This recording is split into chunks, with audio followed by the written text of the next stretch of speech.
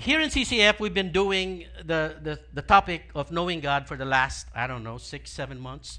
And we've done that. We've finished that. And I hope that through that, you have been able to discover who God is and you have experienced His presence and faithfulness in your life to be able to make a difference around you. Starting today, we will start a new series. And similar to CCF Manila, the series is called The Church That Pleases God. Okay? We are the church. We are the body of believers. And of course, the church that pleases God has certain characteristics and traits. And we will learn all of those week after week so that we will be the kind of church that will please God. Is that okay with you guys? Yeah. Right. This morning, we will start with talking about the importance of the family in discipleship, because this church is all about discipleship. Okay? Now, here is a picture of a family. And they look very happy, right? Probably because they are from CCF, okay? And as you can see in this family picture, there are 3 generations, as you can see. Right? 3 generations. And they all look happy, don't they? But let me ask you a question. Okay? The question is this. Let's say that the first generation, the mother and the father, right, are faithful followers of Jesus Christ. And they are Christians, faithful disciples, so to speak. Let me ask you this question. Is it a guarantee that the second and the third will also be faithful followers of Jesus Christ? Right. The answer is absolutely not. And it's even possible that the second generation will look like this. Right?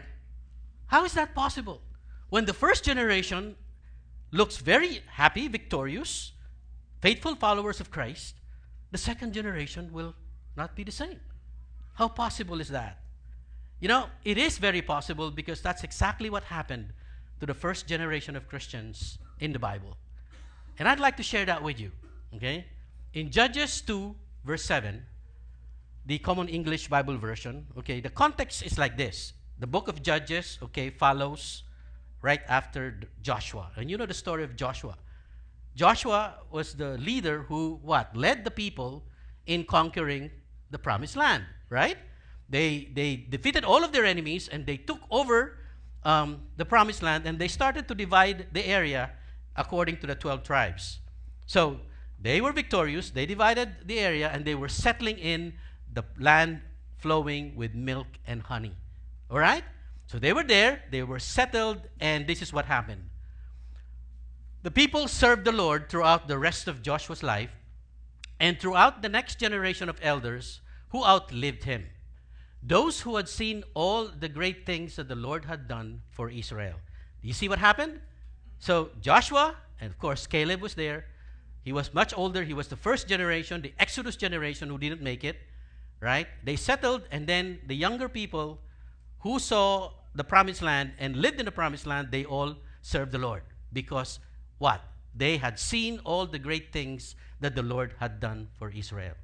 I discovered that for you and I to be able to serve the Lord with all of our heart, we have to experience Him firsthand. And we have to see His great work right in our midst. And you know, here in CCF, I can assure you that I can see a lot of people experiencing and knowing God. And those are the kind of people that will be committed to serve and be faithful to the Lord. That's the generation of Joshua and those people. But the problem started, in verse 10 of the same book, Judges chapter 2, verse 10. And when the whole generation had passed away, another generation came after them who did not know the Lord or the things He had done for Israel. Then the Israelites did things that the Lord saw as evil. What did they do? They served Baal. Do you realize, guys, how quickly, a generation can be lost? Just how, I realize that, the generation following will not necessarily believe what the generation before believed, right? My question is, can this happen in this present day too, you think? Right? Can this happen in this present day? As a matter of fact, it is. And it's worsening. And the point I'm trying to make is this. Christianity is in danger. Christianity is just one generation away from extinction. Did you hear me? Christianity is in danger, and it's one generation away from extinction. What's the proof? Take a look at Northern Europe. Northern Europe, of course, was. These are the flags of Northern Europe. Okay, most of them. I just got a picture. But you see, the maps or the flags of Northern Europe had crosses. You know, they all have cross, signifying what? They became Christians. Christianity came from the Middle East. It moved to Europe, and all of these countries became Christians. What happened? They prospered. They were blessed. But where is Christianity in Europe today? If you go to Europe now, what will you see? What will you see to the churches in Europe? They're all museums, right? Our brother and our sister Sister Susan and Romy will go to Europe next month. So we'll ask them to take pictures, okay, of the museums. What am I trying to say? Christianity started very strong, right? It tried, but the next generation did not pick it up. That's why what we see in Europe today, is dead Christianity. And let me hasten to add that that's exactly what's happening to America today. Believe it or not, right? Believe it or not. That's why here in CCF, we're committed to discipleship. Christianity is just one generation away from extinction unless children are discipled or parented well to do the same to their children. And that's what we're talking about here. This morning, we will talk about discipleship begins at home. Okay, so I would like you to tell the person next to you, hey, discipleship begins at home. Discipleship begins at home. Discipleship begins at home. Discipleship begins at home. What is discipleship? CCF LA is all about discipleship. And I'd like to ask George. Okay, since George is not here, where's Peter? Peter, what is discipleship? Okay. See, he's just laughing, okay? That tells you how effective we are as teachers, okay? I think I should put another fishbowl here for money to drop, okay? So that the 57,000 will become 100,000 for all of us here. Discipleship. What CCF is all about discipleship. What is discipleship? Peter? No, okay. This is discipleship. Discipleship is not overnight. Discipleship, as we have been pounding over and over again, is the process of what? Bridging people to Jesus Christ, meaning evangelism, make them believe. That's what's going to happen on September 28th with the young people, by the way. They're going to bridge the young people so that they will know Jesus Christ. And then what? We don't stop there. We have to build them up to grow in faith so that they become more and more like Jesus. Right? And when that happens, they will multiply. And God is glorified. That is discipleship. Right? So, when we say that discipleship begins at home, what do? We make sure that the people living at home are discipling. And of course, since the leaders of the home are the parents, the mother, the father, I am looking at you right now, those of you who are parents and you're living home, it is your responsibility to start discipleship at home. And discipleship means you have to make sure that those people living within your roof know Jesus,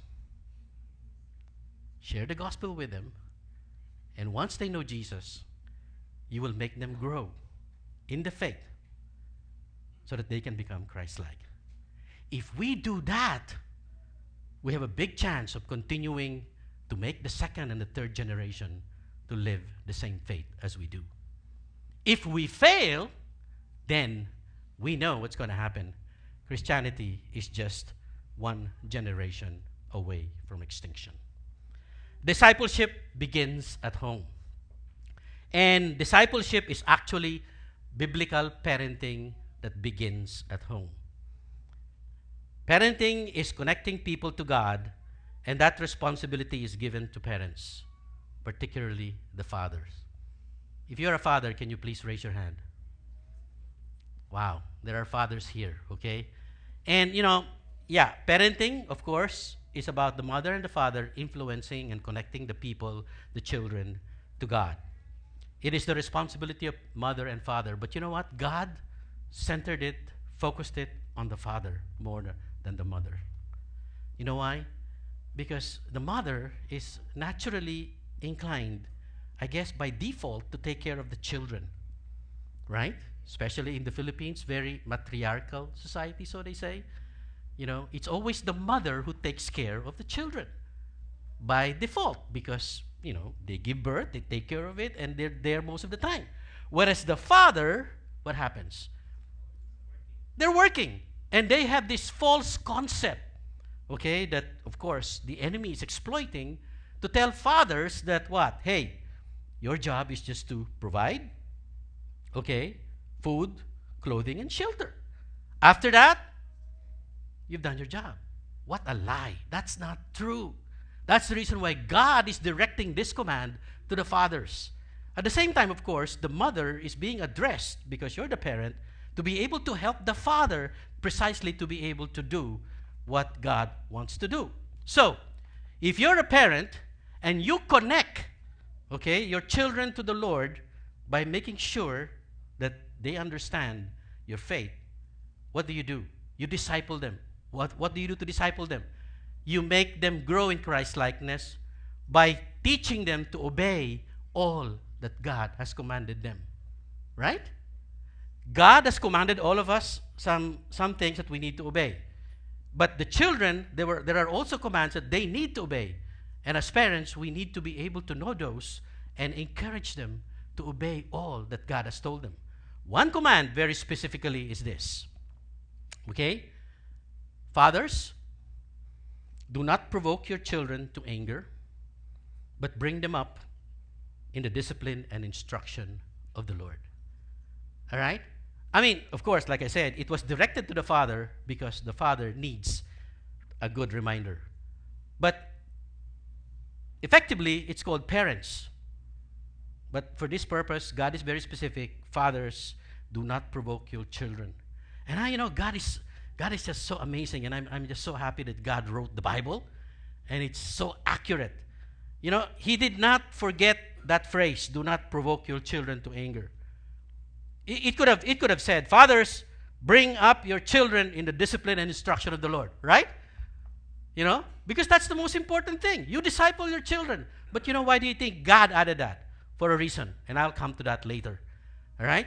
But the command is this: bring up the children in the discipline and instruction of the Lord.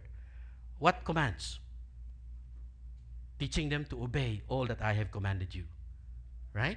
And so the specific command basically, of course, is related to Matthew 28, 18 to 20, which is the Great Commission. Our job as parents, fathers particularly, is to see to it that the children are connected to God and eventually to be able to obey everything that God has commanded them. Why? Why is that very important? Because discipleship begins at home. If the home is discipled properly, then Christianity has a chance of going through the generations.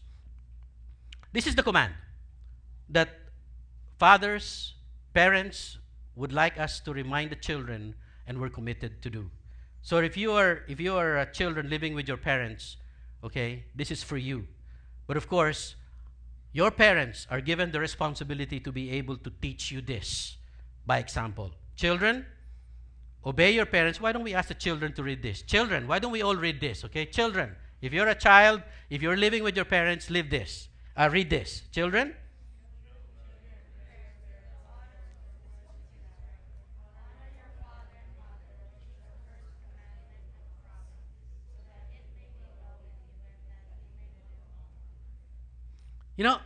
Many children, if you ask them to do this, they will hesitate. You know why? Because, my parents are not worth respecting and obeying. My parents are not perfect. I don't like my parents even. You see, folks, children, God gave you this command for a reason. Your parents may not be perfect. I think there are some examples of perfect parents here, right? June, you are perfect, right? Larry, you're perfect, right? No, no. You see, there are no perfect parents, and children, you know, please do not concentrate on the imperfection of your parents, but rather concentrate on who is giving the command. Your parents are not the one giving the command. It is God who's giving the command.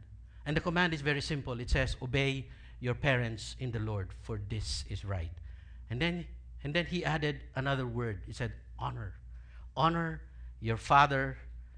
Honor your father and your mother, which is the commandment with a promise. Children, look at this. It's a command with a promise. What is the promise? So that it may be well with you and that you may live long on earth. It's just so encouraging to see. For example, my in-laws are not here. My father-in-law and my mother-in-law are like 85 years old, right, honey? 85 and 80. And I said, wow, these people are very strong and they live long. And it's not surprising that I think my father-in-law did something right, and they probably honored their parents. They respected their parents, and that's why they're living a long life, because that's the promise of God. And I would like to encourage you, children. You, however imperfect your parents are, God is asking you to honor them. Honor means what? Respect them. Do what's right. Give them a favor. What's an example of honoring your parents? Say I love you to them. When was the last time you say I love you to your mother and the father? Kids, look at me. Do you ever say, drop a note to your dad? Dad, thank you for taking care of me, and I really appreciate you. Not only will that make your parents feel well, but you know what? It will honor God, and God promises that it will be well with you and you will live long on earth. But like I said, in spite of the fact that your parents are not perfect, and believe me, if you know who's commanding it, you will do it. And what's another way of respecting and honoring your parents? Give them money. Okay?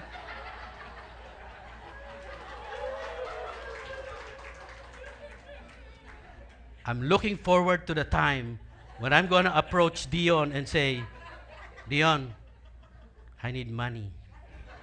And then Dion will not hesitate and pull out so much money and give it to me. All right? Children, I love you. Give money to your parents, okay? You see, the father and the parents are very important. And that's the reason why God really addressed them. I would like to show you how important the parents or the father is by showing you an example, a bad example of parenting. Okay? And it is an example of no discipleship of parenting at home. What's our topic for today? Discipleship begins at home. Okay? Parents, especially fathers, are supposed to teach these people to obey all that God has commanded them. Right? And that will require presence and living by example. And, children, no matter how your parents behave, nonetheless, God is telling you to obey them and honor them, because there is a reward that follows. You just don't say, I'm not going to obey my parents because my parents are really bad. Don't do that, please. Between you and God. And my prayer is that this message will speak to you. And I'm speaking to the fathers here. Here's a bad example of parenting. In fact, the absence of biblical parenting at home. And I would like you to take note. 1 Samuel chapter 1, verse 3. The two sons of Eli. Who's Eli? Eli is a priest. The priest in the time of Samuel. Right? In fact, he has two sons. His sons were what? Hophni and Phinehas. And they were also what? Priests. Wow. At first glance, it looks right. Right, Medwin? Look at this dad. He's a priest. He was able to influence his children to become priests too. Many times we mistake parenting as simply teaching our children to follow our careers. If you're a doctor, you want your children to become doctors. If you what I'm trying to say? And at first glance, this looks right. And, I would like to tell you that parenting is beyond career, skill, teaching your children to become this and that. It's beyond it. Obviously, of course, Eli succeeded in making his children, priests. But look at what happens. Now, the sons of Eli were worthless. Men did not know the Lord. And their sin is this. The sin of the young men was very great before the Lord, for the men despised the offering of the Lord. Can you imagine these priests? They were worthless. How is that possible? It's possible because Eli did not show them how.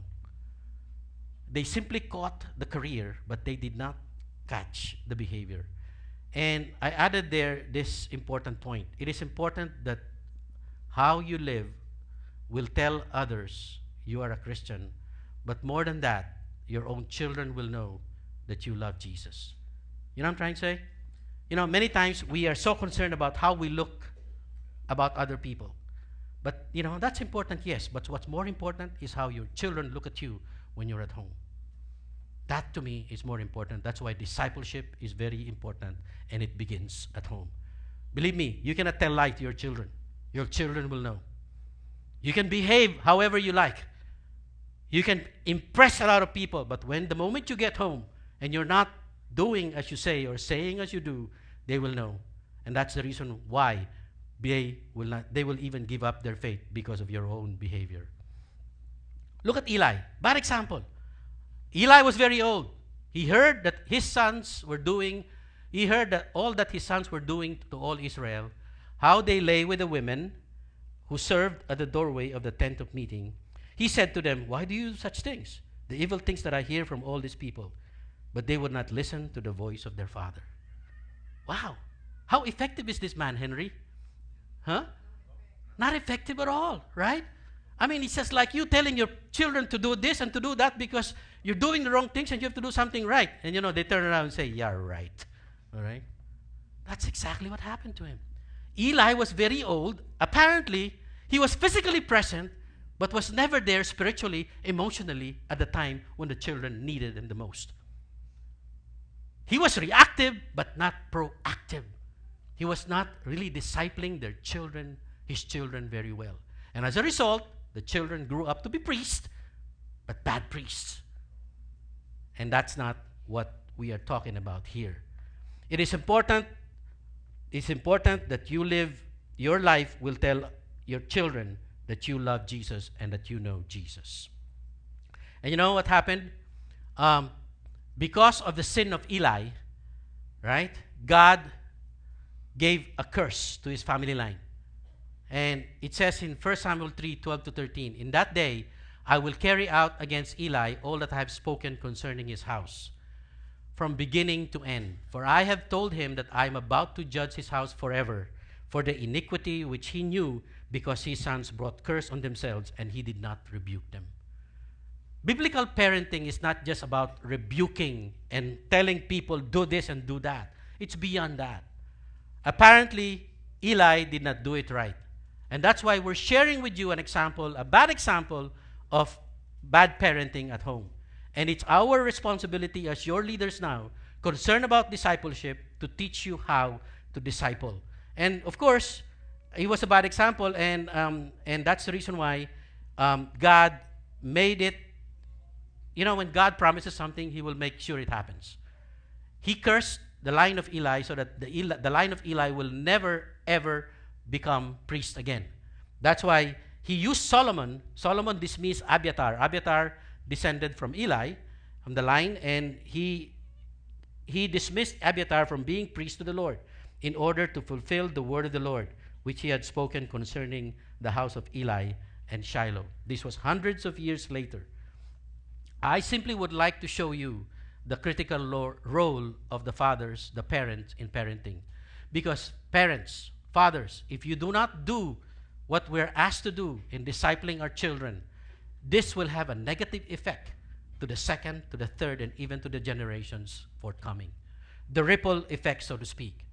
And there was a recent study, in fact, done in Switzerland, on the importance and the influence of the father. And I would like to share this with you because this is really, wow, amazing. Look at this study. It was a Swiss study, demographic study that shows how critical the role of the father is.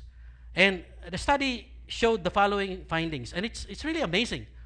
It says, if both father and mother are believers and practice their faith, okay, both parents are practicing their faith, the likelihood of their children continuing in their faith is what? 33%. Not high, but good enough. Okay? Aren't you surprised? I'm not surprised now why Christianity is just one generation away.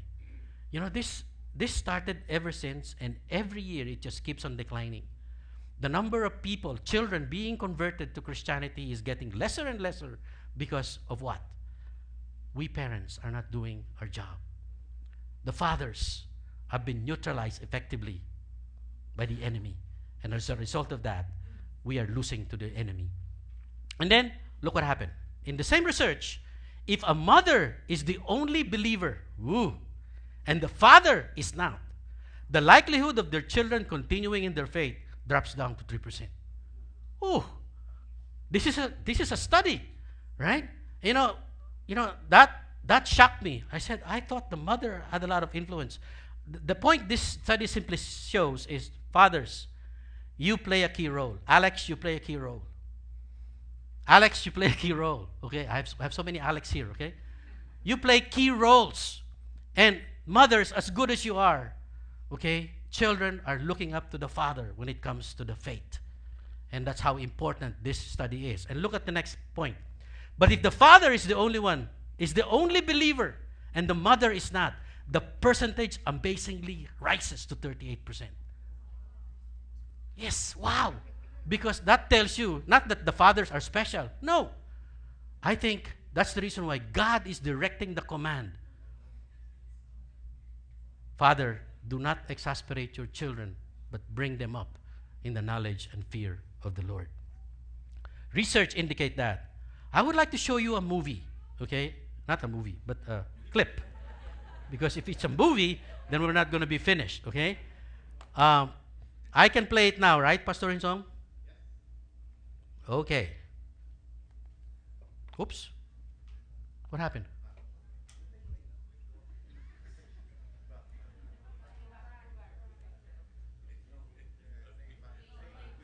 This one? Yes, sorry.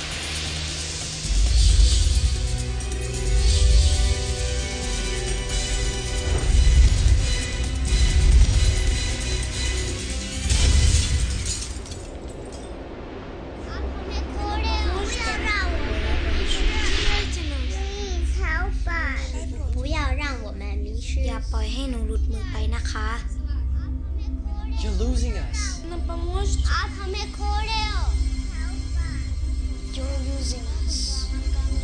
Ви нам допоможете? Не теряйте нас. Somos la esperanza de la iglesia. No nos pierdan. Don't lose us.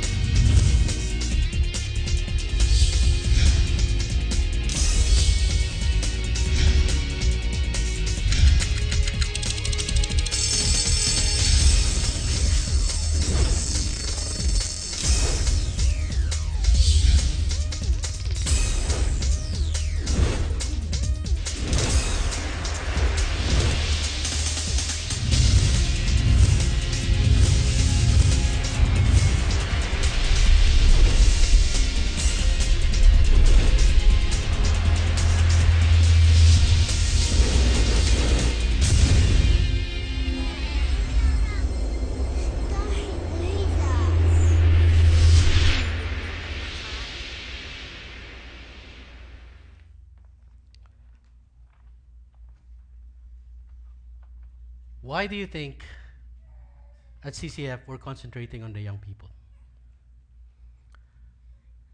The young people, these young people right here, people around, they are the future of the church. And if we don't concentrate on them, Christianity will be dead in a matter of one generation. Who's discipling them now? Who's discipling them now? The social media. The world is discipling them. The school is discipling them. And you know what? There are studies upon study which show what kind of children, what kind of young adults we have today. No offense meant to the young people. Not their fault. It is because of the reality of the world today that has changed. They are bombarded with things that are coming from the world and technology. And as a result, the world is discipling our children. Yes or no? And we give them tools to help the world disciple our children. And you know what? The research indicates that these are the kind of children we have today. This is a Barna research which talks about the IY generation. Why do they call IY generation? iPod, internet, iTunes. What else? I only know 3. Huh? A1, okay. You know, they know a lot. They are so bombarded with information and they know much, much more. You know, I'm renovating my house today because I'm moving from West Covina to Alhambra.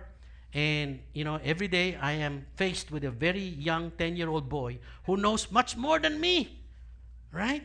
And every time he asks me a question, I'm embarrassed because I cannot answer him. And he knows a lot. He's very intelligent. And you know what? Sadly, as smart as they are, this is the way the research described them. Number 1, they are artificially mature. Young people, you know a lot. But you know, you are mature artificially. What does this mean? Artificially mature. They know they are very you know a lot, but your EQ is still low. You need to be exposed to the reality of the world.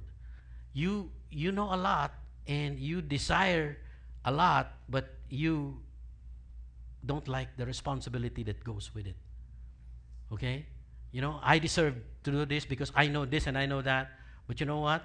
You know, if something happens, I'm going to leave that. You take care of my mess. That's the kind of young people that we have today. They are artificially mature. They need to learn how to face rejection, and they need to know how to face disappointment. And parents, it's our responsibility to be able to teach them that, because we are experts in those areas, aren't we? and we need to protect them. And then they live in a virtual world. What's a virtual world? Fantasy or a dream world. They don't live in reality because they're in that computer most of the time, right? Right? Right, Emilio? Okay, where's Emilio, right? Right? They're in that computer most of the time and they're playing games and they don't know what's going on around them. They have the world of their own. They can survive 24 hours without even eating because they are they are consumed by that. All computer world, all superficial relationships, and Facebook, okay? Praise God for my wife. He stopped his Facebook, but he's looking at mine, okay? But, she understands how much time it gets, okay? And then they have what you call this entitlement mentality. Because of what's going on around them, because probably of what's going on in school, right? I know of a family who told me that, since they came to America, okay, their children changed, right? Because America is one country where, freedom is offered, okay, and they teach that at school. And as a result, the children develop this entitlement mentality. There are many good things that the school system offers. But because of the lack of counter efforts on the part of the parents, we let the school system dominate that. And as a result, they develop this entitlement mentality. They grow up spoiled, because we parents sometimes do not have the time to take care of them. What do? We spoil them. We just give them what they want so that they keep quiet and they enjoy what they're doing. And as a result, without us knowing it, we create in them a mentality which you call entitlement. I deserve this, and I deserve this. You know what? And the school system or whatever is also promoting it. Today, for example, if you just join a club, okay, you're given a medal for it, right? Small achievements you're rewarded, right? Unlike our time, before you can get a medal, boy, you really have to work hard. For you to be able to get a trophy, you have to win.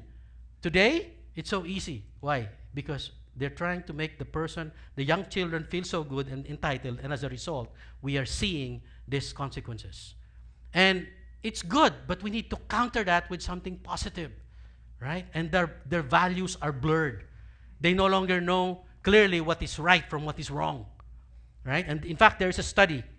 It's an old study in the Philippines, right? I don't have the study here in America, but I'm sure, okay, the numbers will pretty much come closer or even worse because of the freedom that most people have here in America.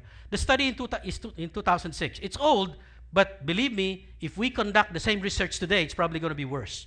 When I say blurred values, look at casual sex. It's okay as far as the young people is concerned. Premarital sex, 50% say it's okay. Abortion, 55% say they're okay. Prostitution, imagine prostitution among young people, 55% say they're okay. Getting drunk, 60% say they're okay.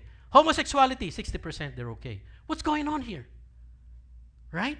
We're like Eli's already in the true sense of the word. Because we are physically there, but we are no longer present when it comes to telling our children what the right values are. Okay? Because we have been also overcome by the system. And it's good for us to be reminded today that discipleship begins at home. And if we do not do our job, we're going to lose a generation. Did you see those children saying, "You're going to lose us. You're going to lose us. Do something, please. You're going to lose us." And I'm appealing to us, parents, especially the fathers. And I'm looking at you, fathers, because God has put on our shoulders squarely the responsibility. The mothers are there to help us, yes. But squarely, discipleship must begin at home, and it should begin with the father doing the responsibility of leading what needs to be done. Men, Charles Wadsworth said, by the time a man realizes that maybe his father was right, he usually has a son who thinks he's wrong. Can you imagine that? So fathers, please, realize the importance of your job. Don't get discouraged. Please, remember, our wives are behind us. Our children like us to succeed. They want us to be able to do the good things for them so that they can do the same thing for their children. It's sad, isn't it?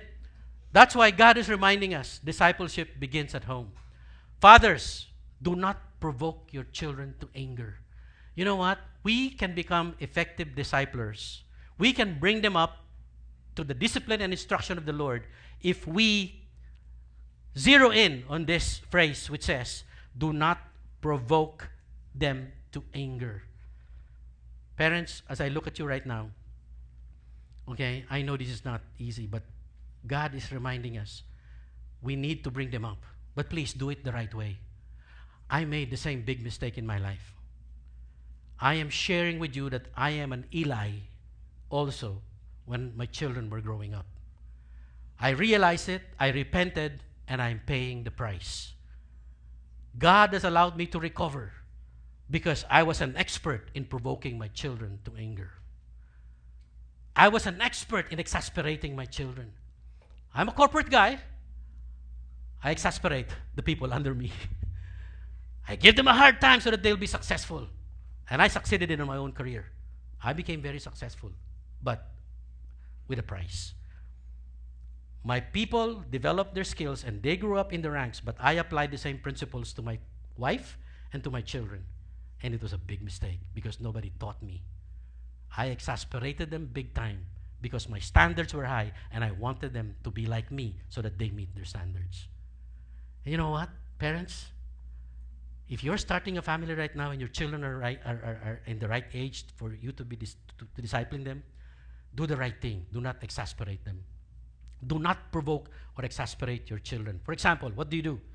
What is exasperation? If you're always angry and you're always shouting at your children, that's exasperating them. I did that many times. And fathers, if you're still doing that, I beg you, you're not going to disciple them well if you do it, even if you think you're right. Because the Bible says, anger and shouting is exasperating your children. The children are very happy. Go, pastor, come on, tell them, okay? All right. I'm not done with you yet, okay? I'm going to go back to you. Okay. Careless words. You know, how easy it is for us parents to say careless words to your children, right? You are good for nothing. You know, it's a good thing that you should not have been born. Can you imagine parents saying that to their children? Careless, useless, painful words. Don't ever say that. Because God the Father himself said it to his Son, Jesus, you are my Son, in you I am pleased. And yet here we are, as physical parents, we tell our kids, anong nangyari sa'yo? What happened to you? Dapat nagmana ka sa akin. Sa nanay mo pa nagmana ka. Yang nanay mong yan? Okay. Can you please translate that to the person next to you? Okay. All right. Dennis, can you translate that to her? Okay. Yung nanay mong yan? Okay. See? Not only are you saying careless words to your children, but you're also saying careless words to your spouse and putting them down. Fathers, look at me. I am guilty. Don't make the same mistake. Unreasonable. How can you be unreasonable? Okay? Oh, going to the party again? You just went to the party last year. You gotta be kidding me. Right? Okay, I will let you go to the party now, but be home at 8. Dad, our party started at 12. Pastor Rinso, huh? Ikaw, huh? See? Don't be unreasonable. You know, find out their world and be friends with them and understand what they're living through so that they will know that you understand them. If you're unreasonable, believe me, they would not want to believe what you believe. They will give up their faith as soon as they leave your house. But if we do not exasperate them, if we do not provoke them, we love them and develop a relationship with them, we will make an impact. Not listening. Oh, you're so busy watching television. You're so busy with your work. Not now. Okay? You know? Are you guilty of that? Unfulfilled promises. Whew. I'm not guilty of this because I had plenty of money, okay? I gave everything to my kids. No, just joking, okay? You know, there was this executive who was promoted, and he was being promoted to move from Florida to New York by his company, a higher position. And his boss told him that we're promoting you and we will move you here because we like what you're doing. But this executive said, no, I'm not accepting the job because I don't want to be taken away from my family. I want to spend time with my family and I want to stay in Florida. And the executive, the one who's offering the job, was shocked and he said, why? You know, because my family is my priority. And then it occurred to him, to this executive who was offering the job, that he promised to go fishing with his son 20 years ago, and he never fulfilled it. Folks, it sticks. Children, remember what we promise. And if we fail to do what we promise, we are exasperating and provoking them. Hypocrisy. You know what this is? You behave so well when it comes to other people. I am guilty of that. I don't know why with friends we are so good, right, June? With our friends, we are so gentle and speaking. We want to make sure that, we please them. But when it comes to the family, oh no! Andiyan ka na naman. Uy, sandali lang ha. Okay? I mean, that's hypocrisy. And we are so guilty of that. I am guilty of that, and I repented of that. And in front of my kids, I asked for your forgiveness. Denise, Dion, forgive me if I acted that way. My son, Dino, is not here, but he was the one who suffered the most of my hypocrisy. And I'm paying the price. And don't allow that to happen to you. So I ask you, fathers, do not provoke or exasperate your children. Favoritism. Henry, who's your favorite? That's what she thinks.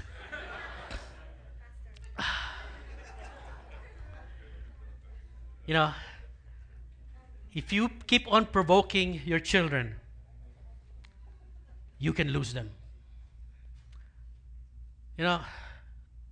Children were asking their mom, Mom, we want a pet. We want a hamster for a pet. And of course, the mom agreed to have a pet for the kids, and the mom bought a hamster and named the pet Danny. Okay, so the kids promised to take care of their pet, and indeed they called him Danny. And the mom agreed to buy it only if they take care of the pet. But 2 months after taking care of the pet, 2 months after, the mom was the one taking care of Danny most of the time. And one day the mom said, enough is enough. Danny would have to be given to a new owner. So he called the kids together to tell them that plan. Enough is enough. And the first kid said, I'll miss him. He's been around here a long time. And then the other kid said, maybe he could stay if he ate less and wasn't so messy. And then the mom said, he was firm, it's time to take Danny to a new home. And then the kid said, Danny? The kids wailed, we thought you said daddy. So guys, if you keep on provoking your children, you will be sent to another owner. And this morning, I would like to ask someone to share. I will have 2 sharers today. First, I'm going to ask Larry to come up here and share something with us. Larry is from Manila. He's here on vacation. But here is a father who will share with us example of bad fatherhood. Oh, sorry. That's really true. Well, I bring you greetings from our home church in Manila. It's really a joy to be here, especially to touch base with our dear brothers Danny and Insong. They're really like brothers to me, like family. So today, pinagtrabaho mo pa ako. Ikaw naman talaga. Nagbabaka siya. Anyway, I grew up in a family where my father, I call him Tatay, is really the absolute authority in the home. What he says goes. You cannot question him. You cannot reason out. So if I wanted to make an appeal, I appeal to my mom, si Inay. So I tell her what I want and somehow hope that she'll be able to make a way for my dad not to know what I'm doing or just change his mind. You know, June, what I mean in our days.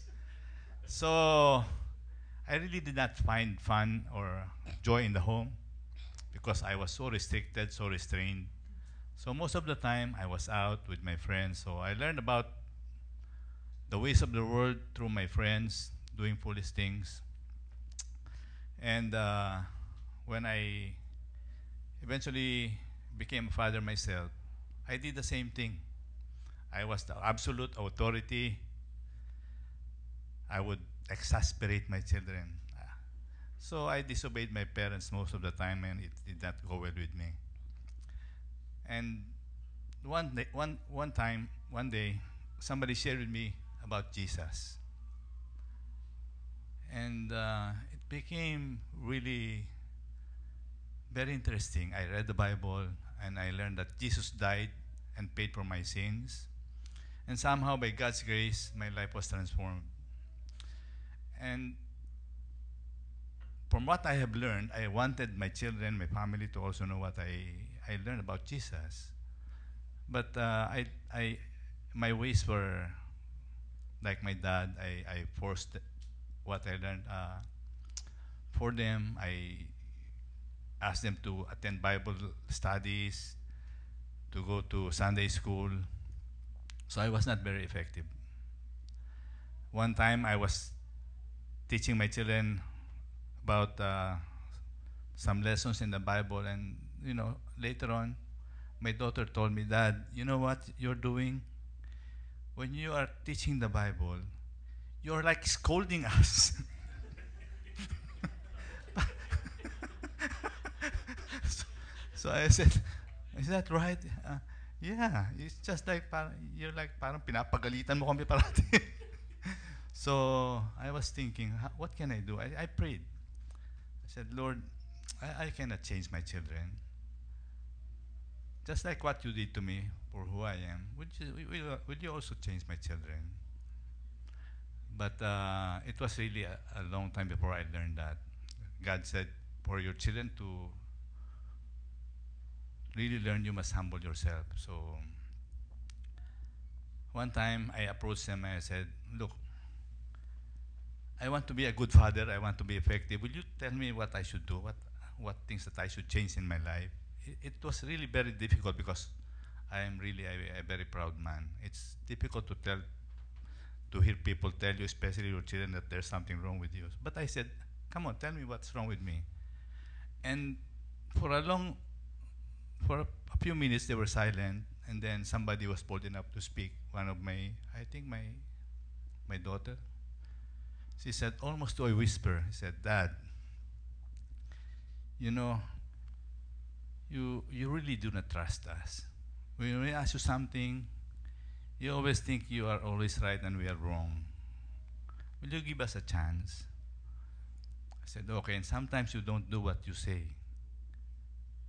You don't, like what Danny said, you don't really do things that you promised.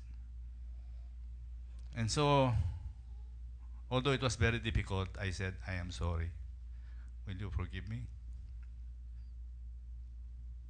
And after that, when you say sorry, it was not the ways of my family, in my family, to say sorry. But later on, all of us learn how to say sorry. And please forgive me. My wife is here. And I hurt her so much. Emotionally, physically, I really hurt her. And before you and before God, I ask for forgiveness. I hurt my children. But somehow, by the grace of God, my children and I, we are walking with the Lord. We are not perfect, but it's a process. We now enjoy each other's company. We have fun in the house. We study the Bible together. And because my wife was really hurt,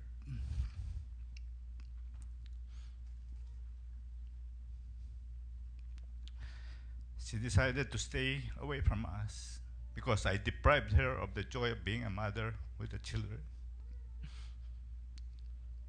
She came here many years ago to live by her own. But by God's grace, God touched her heart. One day she said, Larry, I want to come home and be with the family. This is the first time I am announcing it before the public. Woo! My wife is coming home.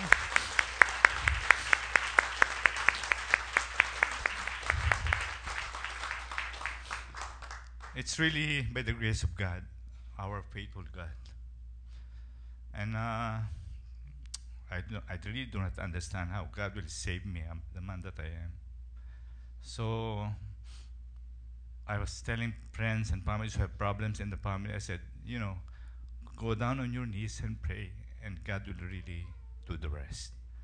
So God bless you and thank you for everything. May all of this, all of glory and praise be to God.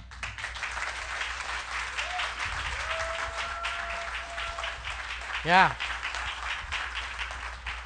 We will pray for them. We will pray for them later. But, God is really amazing. It all starts with the father, the parents, and the rest will follow. Another sharer, just to let you know that God is really moving in our midst to make discipleship begin at home. I'd like to call on Alex and Bonnet to share.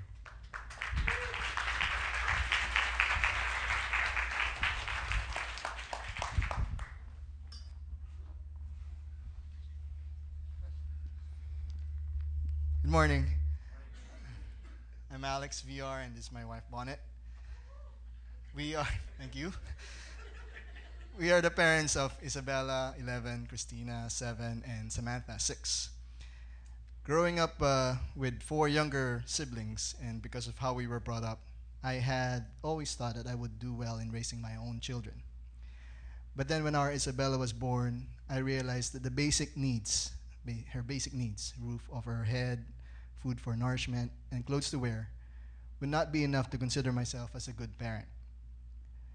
How do we want to influence our children? What seeds will we plant in their lives? Will we just wing it like maybe how our parents did it to us? How will we know we are doing it right? What is our gauge? One thing for sure, we wanted to do it better. We had been struggling with some discipline issues with the girls at home. Don't get me wrong, our 3 girls, for the most part, are good and easy kids. However, there were 2 main battlegrounds for us: their constant bickering and having to repeat ourselves several times to get them to do something. I read a lot of Christian parenting books. I even attended the popular MOPS, Mothers of Preschoolers, support group for 6 years at our former church. Timeouts, loss of privileges, and worst of all, yelling and screaming were not working. We were baffled because we knew the girls were so well behaved at school, but why not at home? Then, the parenting class by Peter Tanchi was presented to our D group. Session 3, titled Biblical Discipline, got me really excited. I needed it badly because the girls were on their summer break, and being home with them 24/7 was really getting to be a challenge. I asked Alex if we could practice the discipline principles that week, but to my dismay, he said for us to apply first the lessons we learned in sessions 1 and 2, which included spending time with the children, us listening more to them, and filling their love tanks. I was disappointed with his response because kating-kati na akong mamalo. I wanted to tell him, I'm the one at home with them and I needed this to happen now. But I did not contest. I submitted to my husband's authority. So for the next 2 weeks, I spent more time with the girls, individually and together, playing card games, swimming, baking, watching their favorite shows with them. Alex did the same whenever he got home from work. Those 2 weeks reminded me of how much we really enjoyed being with our girls. In the past years, I used to long for the school year to start, but this time I was sad because I would miss them when they went back to school. Several weeks after, while we were at the McDonald's, I just had this sudden urge to to ask for forgiveness from the girls, which was covered in session 5, titled Restoring Your Relationship with Your Children. I just started sobbing, and I apologized to them for all the yelling and spanking and pinching and anger. You know, the girls probably thought I was just going cray-cray, but all they probably wanted to do was enjoy their ice cream. Seriously, they're all like, Mom, what's going on? But they graciously forgave me. In these classes, I learned that lecturing our kids were not enough. Our words needed to be backed up, supported, and matched with our examples. Whether we are conscious of it or not, accept it or not, our parenting, good and bad, has lasting consequences. This is one of the things that made me rethink my ways of parenting. I now always wonder and consider how God wants us to parent our children. Now, our children are aware of their roles, and they know that they are not just obeying us and doing things to please us, but to please God. And it's not just them. It applies to us too. God gave us the responsibility of bringing up His children in this world, so we are accountable to Him. The parenting classes do not just teach us how to train our kids to grow up to be God-loving, Christ-like people, but they guide us on how to be God-loving and Christ-like people while training our children. We went into this parenting series thinking how it would change our children. Little did we know that we were the ones that needed to be changed first. Since we started practicing what we have learned, we have observed positive changes in our family. There's definitely less yelling and less giving instructions several times before getting followed. There are, of course, moments of tension still, but we find ourselves more relaxed than before. We realize we still have a long way to go before our children become adults, for which we are grateful since it meant more chances for us to better ourselves as parents. We praise God that we have been given a guide to raise our kids biblically, His way. Ephesians 3:20 reads, "Now to Him who is able to do immeasurably more than all we ask or imagine, according to His power that is at work within us, to Him be glory in the church and in Christ Jesus throughout all generations, forever and ever. Amen." Thank you. Wow.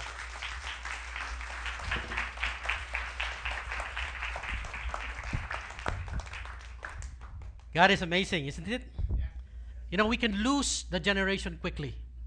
But if discipleship or biblical parenting starts at home, we may be able to get them and have a wonderful time with our children. It all starts by saying, I made a mistake. I'm sorry. Forgive me. And many times that's the most difficult for us to do, parents. And that's all it takes. I'm sorry. Forgive me.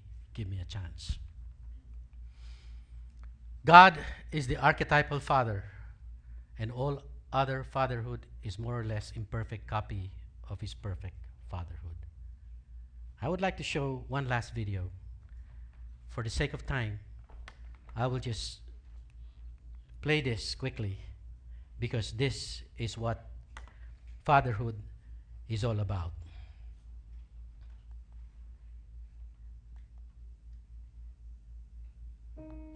หนูอยากได้พ่อที่ดีกว่านี้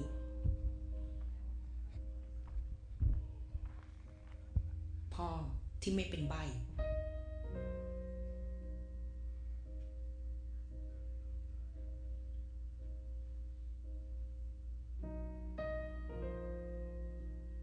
พ่อที่เหมือนคนอื่น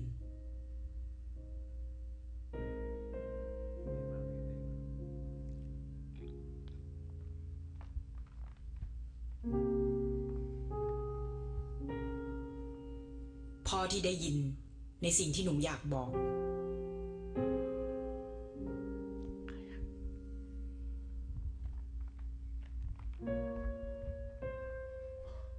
พ่อที่พูดได้แล้วก็เข้าใจหนูได้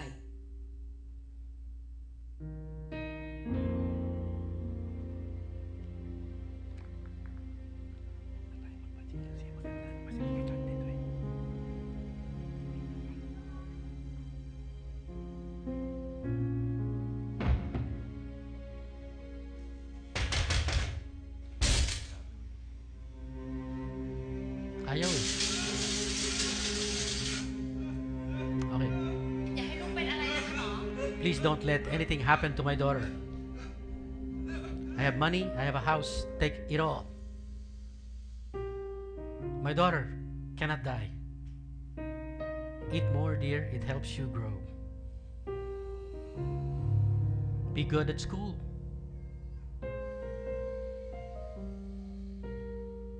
It's my kid's birthday today. Happy birthday. Always be happy. Love, Dad. I was born a deaf and mute. I'm sorry for that. I can't speak like other fathers. But I want you to know that I love you with all my heart.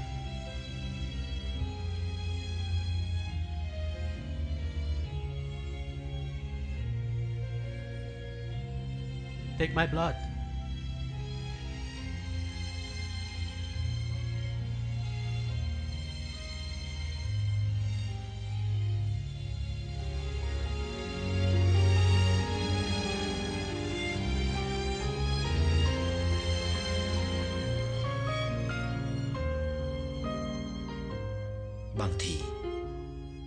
There are no perfect fathers, but a father will always love perfectly. ดูแลคนที่ดูแลคุณไทยประกันชีวิต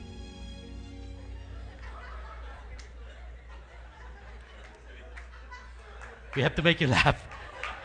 It's an insurance. I'm an agent of that insurance. Just kidding. You know, there are no perfect fathers. There are no perfect fathers. But they love perfectly. Fathers, parents, I lay the challenge to you. We keep sending our kids to school, but the school will not disciple them. In fact, it is the school that will teach them the wrong things. I learned the bad things from my barkada in school. You agree with me that our children learn all of those bad things. Where did they learn how to smoke? Where did they learn how to drink? Where did they learn how to lie? Where did they learn how to have, premarital sex? In school. We did not teach them that. And yet parents, we send them there year after year. And when they come home, we expect to influence them by not being there. That's not going to happen. That's why discipleship begins at home. And that's why our focus is on the young people, and the only way we can focus on the young people is for you parents to have the burden of doing it yourself. I'm amazed at what Larry said. His son is going to move back to the Philippines because the children are now going high school, and he doesn't like his grandchildren to go through the U.S. system. Seriously. The world system is flawed, and we can do something about it. And I'm not surprised why CCF is starting his own school. And Teacher Pao, just maybe a CCF LA, a school where children will be taught the right values and correct all of the things that are wrong. Pray for it. Pray for it. Because that's the only chance we have to be able to impact the next generation. Our Father is perfect. If we are His children, by His grace, we can do what's needed to be the kind of example that will love our children perfectly. Not as perfect people, but love them perfectly. Let's pray. Father, we just want to thank you for the strong message you're giving us today. Father, help us not to take this for granted and to see what's going on around us as parents and even as children. Lord, Christian civilization is about to go, and we feel helpless. But we thank you that you've given us the hope, Christ in us, the hope of glory. And so, Father, before anything else, before we promise anything that we would like to do with our family, with our lives, we would like to examine ourselves and take a look at deep within us if we truly have the Lord Jesus Christ into our lives. If we really belong to you, if we really are your children. I'd like to take this opportunity to examine myself and also allow you to examine yourself, church. Take a hard look at your life, your family, and what's going on. If you think that there is a need for you to change and your family to change, get down on your knees and pray to the Lord. Tell Lord Jesus, I need you. I am a sinner. I cannot save myself. Maybe this is the only thing that Jesus is waiting for you to surrender, to repent, and to admit that you cannot do anything before this world on your own, but you need Jesus to change you, to eventually become the kind of parents, the kind of father, the kind of mother that will teach their children the right things, disciple them in the ways of the Lord so that they will become Christ-like in their ways. Take a few moments to say, Lord Jesus, I can't do it. I need you. Come into my life. I'm doing this again because I'm not sure I am saved, and that's why I want to do it. I want to do it right now. I examine myself, and I want to change, and I want to change my family. Would you, Lord, accept me as your child? I want to be part of your kingdom so that I will be the kind of father, just like you, perfect. Not perfect in my being, but perfect in my love for my children. Come into my life, Lord Jesus. Make me the kind of father or mother that you want me to be. And if you're here as a child, children, and you are faced with a situation where your fathers and your mothers have not been perfect, forgive them. Honor them just the same. And believe in your heart that God will be the one to change you so that you can be the kind of father or mother in the future that you will be, who will disciple your children. You need Jesus too. You need God too. Lord, we just pray for all of us. We pray that we need you. We pray that we would like to make a difference in our own family. Lord, just focus on our family, to discipline, to parent, to disciple, to show by example what it means to live like a true follower of the Lord Jesus Christ. Begin with me, Lord. Begin with us so that our children will see the same thing. Thank you for your truth. Thank you for the power of your word. Thank you for the life-changing power of your word. Thank you that you've allowed Larry to change. Thank you that you've allowed him to ask for forgiveness for his family and from his wife, Jojo. And thank you for the new chapter in their life, that they will go together in the Philippines to be able to be the kind of family that they ought to be. And I pray for this couple, oh God, that you will continue to allow them to grow and enjoy the fellowship that you have with them so that they can share this with their children. Use Larry and Jojo, Lord, this time as husband and wife to be able to minister to their children. I lift up to you Alex and Bonnet as well, Lord. Thank you for their humility. Lord, I've seen them grow. Thank you. Thank you for discipleship happening in this church, oh God. Thank you that there are men and women who are willing to invest their lives in others so that they too will learn. God, you're amazing. And so we just thank you from the bottom of our hearts, oh God. I pray that you will bless Alex and Bonnet, as well as many other parents here who are struggling in their desire to be the kind of parents that they need to be. But Lord, all we need to do is to listen to your word and obey your word so that we can be the kind of parents who will make a difference in this world. Lord, we want to save our generation. Help us. By the power of your Spirit we pray. In Jesus' name we pray. Amen.